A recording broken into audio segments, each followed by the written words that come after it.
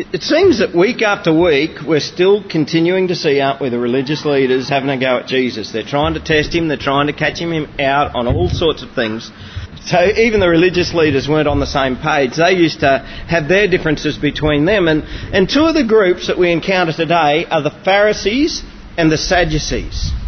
And one of the major issues that they differed on was the idea of the resurrection of the dead, the idea of life after death. The Pharisees believed in life after death, and the Sadducees didn't. And there's a very easy way that you can remember this. I was taught this as a kid, and I've remembered it ever since, and you've probably heard it as well. The Sadducees didn't believe in life after death, and so they were sad, you see. Okay? So you can... is that going to help you remember? Yep. Righto. And so they came up to Jesus with this curly question. According to their law, if a man was married to a woman, and if that man died, then it was the job of his brother to marry the wife so that she could then have kids to inherit his estate and so on and so forth. Anyway, so they knew of this man and this woman, and the man died. And so, according to the law, the brother married the woman, but then he died as well. And so the third brother marries the woman, and he died as well. All the way along until all 7 brothers had married this woman, and every one of them had died, and then finally she died. And so the curly question was, in the resurrection, which one's she going to be married to? Because she was married to all 7 of them on earth. Now, for a start, I reckon if I was brother number 4, 5, 6 or 7, I think I'd be none too keen to be fronting up as the groom on that day. And if I did, I'd certainly be checking the kitchen cupboards very, very carefully for a half-used bottle of arsenic. But apparently this actually happened. It's something that really happened. And of course, life expectancy back then is nothing like what our life expectancy is today. It could take anything quite minor, even like a compound fracture or a bad cut or something like that could turn septic and eventually die. But of course, so it wasn't an uncommon thing for a woman to lose her husband back then. It wasn't uncommon for a woman to lose 2 or maybe even 3 husbands. But I think this raises a very legitimate human question about the resurrection. Whose wife will she be? And Jesus' answer reveals something to us about the nature of relationships in the resurrection. Marriage between a man and a woman is God's design for this age, not the next.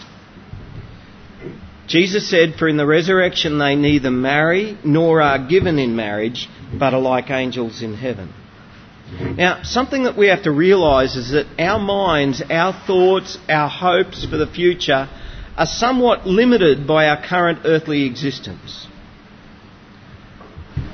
I'm going to say to you today that apart from Christ, the very best thing that has ever happened to me in my life, without a doubt, is my marriage to Robin.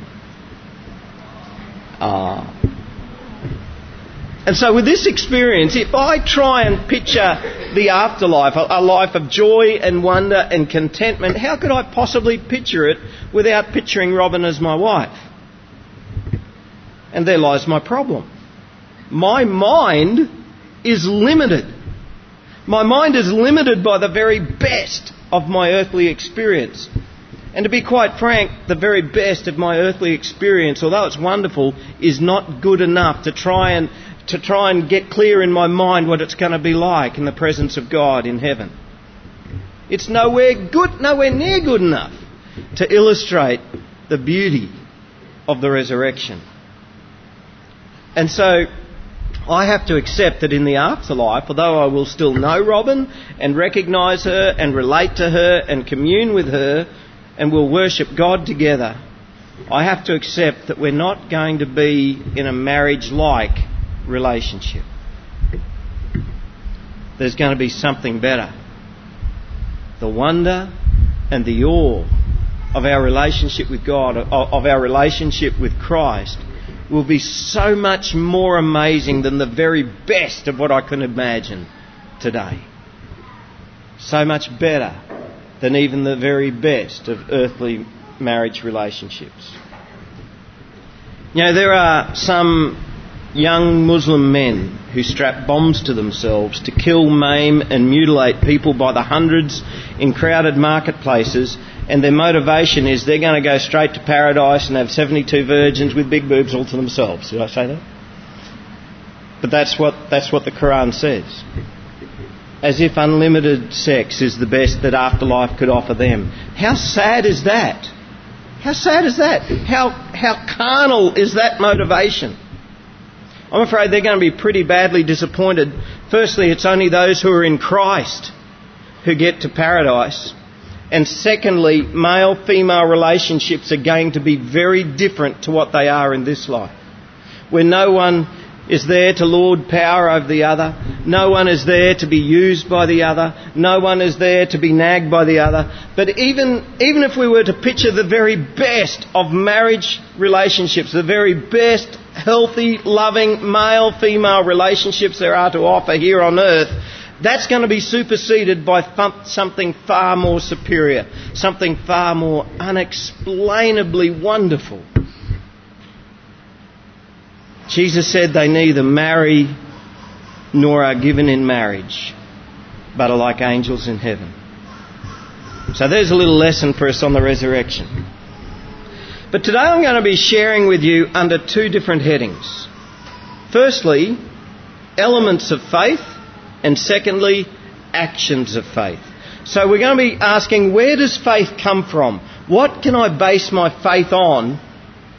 And then secondly, we're going to be talking about, what should my faith lead to? Okay, so elements of faith. Where does faith come from? What should I base my faith on? When there's so many different opinions out in the world about what the Bible means, on how much of what the Bible is true, on does God still heal today, or what's the place of other religions, or what happens when you die, or what is or is not sin. In an age where there's so many different opinions on all of these different things, how can we have the confidence that our faith, that what we believe is true? Because somebody else is going to believe something different to me.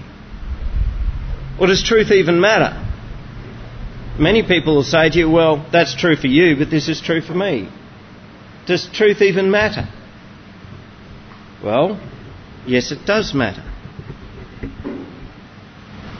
When Jesus was on trial before Pilate, he said this, "For this purpose I was born, and for this purpose I have come into the world." Can anyone finish the sentence for me?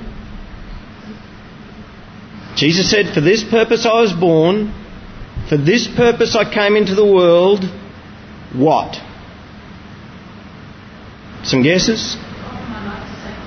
To offer my life as a sacrifice, to die on the cross, to raise from the dead. He said, "For this purpose I was born, for this purpose I came into the world, to bear witness to the truth." Wow. We don't often get taught that in church, do we? That was the reason Jesus was born. That was the reason he came into the world, to bear witness to the truth. And he said, "And everyone who is of the truth listens to my voice." Do you think that truth might matter a little bit? Too right, it matters. Jesus came for that very reason, to bear witness to the truth. And everyone who is of the truth listens to Christ. So it was pretty obvious that the Sadducees and the Pharisees weren't of the truth, because they weren't listening to Christ. They were trying to catch him out. They were trying to trip him up and trying to prove him wrong. When the Sadducees hit Jesus with their curly question, he said to them, "Listen, you guys, you got a problem on two counts. There's something here that's wrong with your thinking. You're wrong because you neither know the Scriptures nor do you know the power of God." To know the truth about God is not a difficult thing. God is not elusive. You know, most of us think that God's really hard to find, and the truth about God is really hard to find. It's not. It was Mark Twain who once said, most people are bothered by those passages that they cannot understand, but he's talking about the Bible, but as for me, I always notice that the passages in Scripture which trouble me most are those that I do understand. Most of the Bible is actually very easy to understand. What troubles us is, it couldn't possibly mean that, that's too hard. Or it couldn't possibly mean that, that's impossible. It's not that hard to understand. It's all written here, right here in the Scriptures. If you want to know God better, get into His Word. If you want to know what's right and wrong, get into His Word. If you want to know Christ, get into His Word. If you want to know what life is all about, get into the Word. Read it. Study it. I don't think our problem is that God doesn't reveal Himself. I think the problem is that we don't spend enough time searching for what He actually plainly says. But there are two things here that lead to a wrong understanding of God.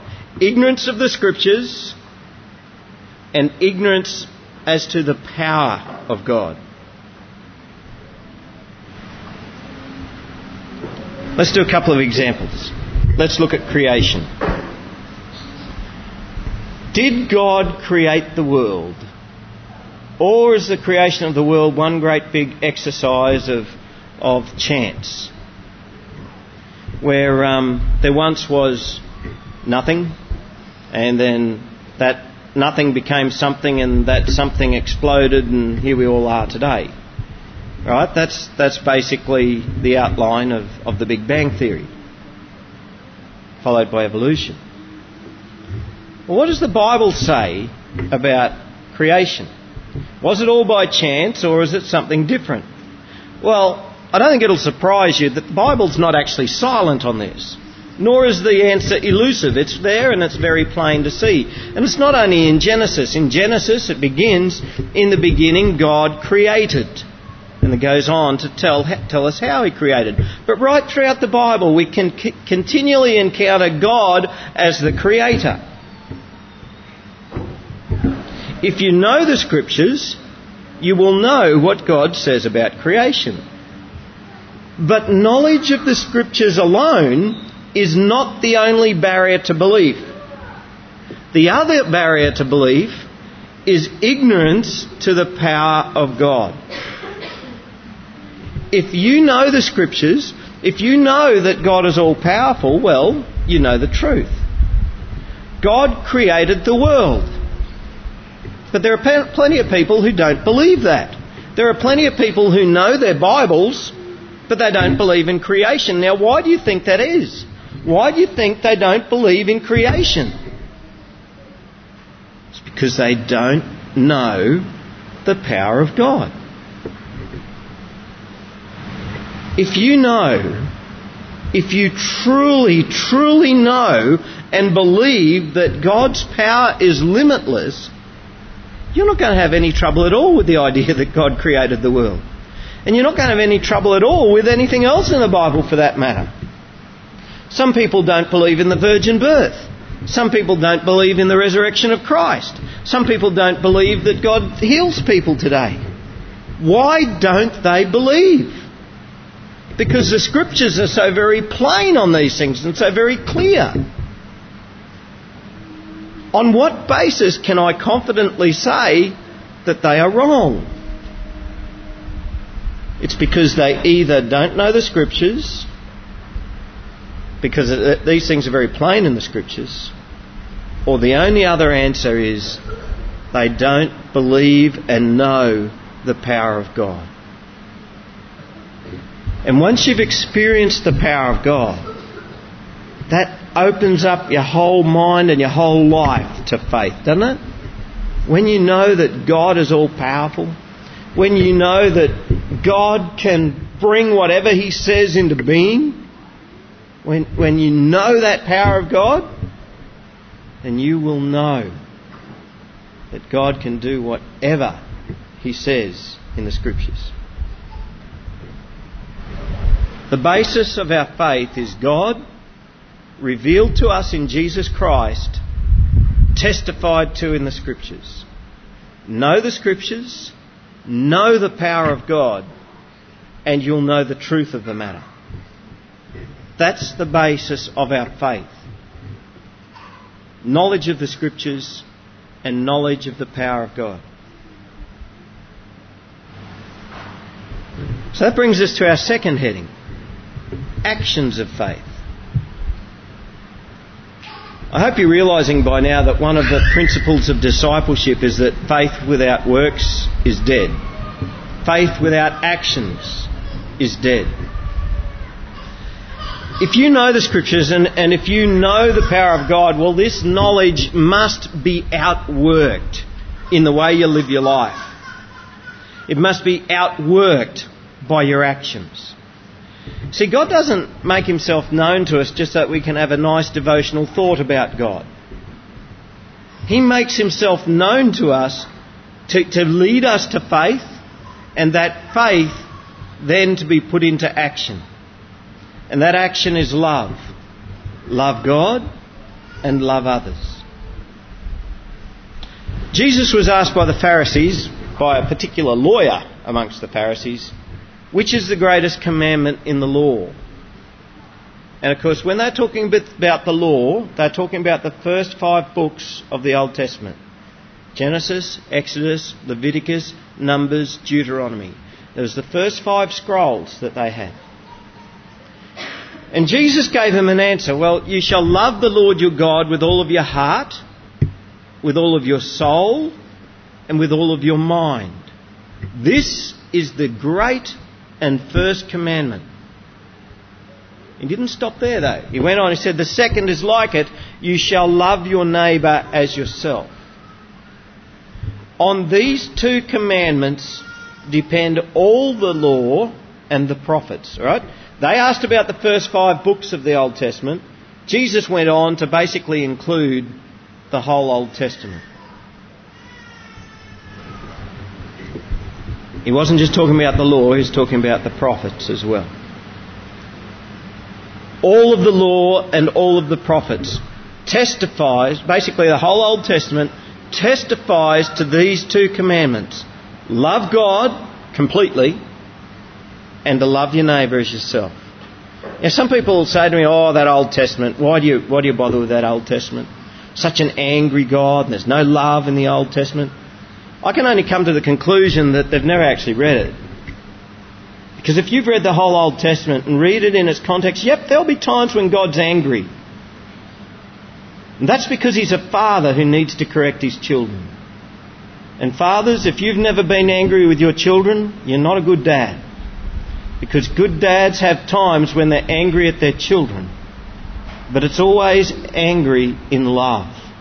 And there's times for the anger to be there and there's times for the anger to subside. And for you to love your children and bring them in and hug them and let them know that the punishment that they received was because you love them. But the whole of the Old Testament testifies to the love of God. And if you read the commandments in the Old Testament, they testify to 2 commandments. So that we should love God with all of ourselves, and that we should love others as we love ourselves. And when we know the Scriptures and when we know the power of God, to put that knowledge into actions means that we love God back. And it means that we love others. If you love God, you'll keep His commandments. And to keep His commandments is not an onerous duty. Some of us think, if I'm going to keep the commandments, that's going to be a really tough thing and a really onerous duty, something that I just have to do and not going to like. It's not a bad thing to keep the commandments of God. All you've got to do is love God and love others as much as you love yourself. Now, that's not a bad thing. That's not a hard thing. Jesus said to love God with all of your heart, with all of your soul, and with all of your mind. Now, I don't think He was telling us to compartmentalise our lives. I think really what He is saying is love God with all of yourself. One of the other Gospels also slip in there that with all of your strength as well. So, but the heart, love God with all of your heart. The heart is that part of us which is the centre of our personality. We're not talking about a muscle that goes like that umpteen million times in your life. It's talking about the seat of our emotions. It's the centre of our personality. It's often the place that God reveals himself to us. It's our feelings, it's our emotions. Love God with your feelings. Don't feel that you're not allowed to express your feelings in worship. Some people will criticise and go, oh, way too much emotion in that church. Way too much emotion. Hey, God wants you to love him with your emotions. Now, sometimes that might move you to tears. Sometimes it might move you to joy and happiness. Love God with your emotions.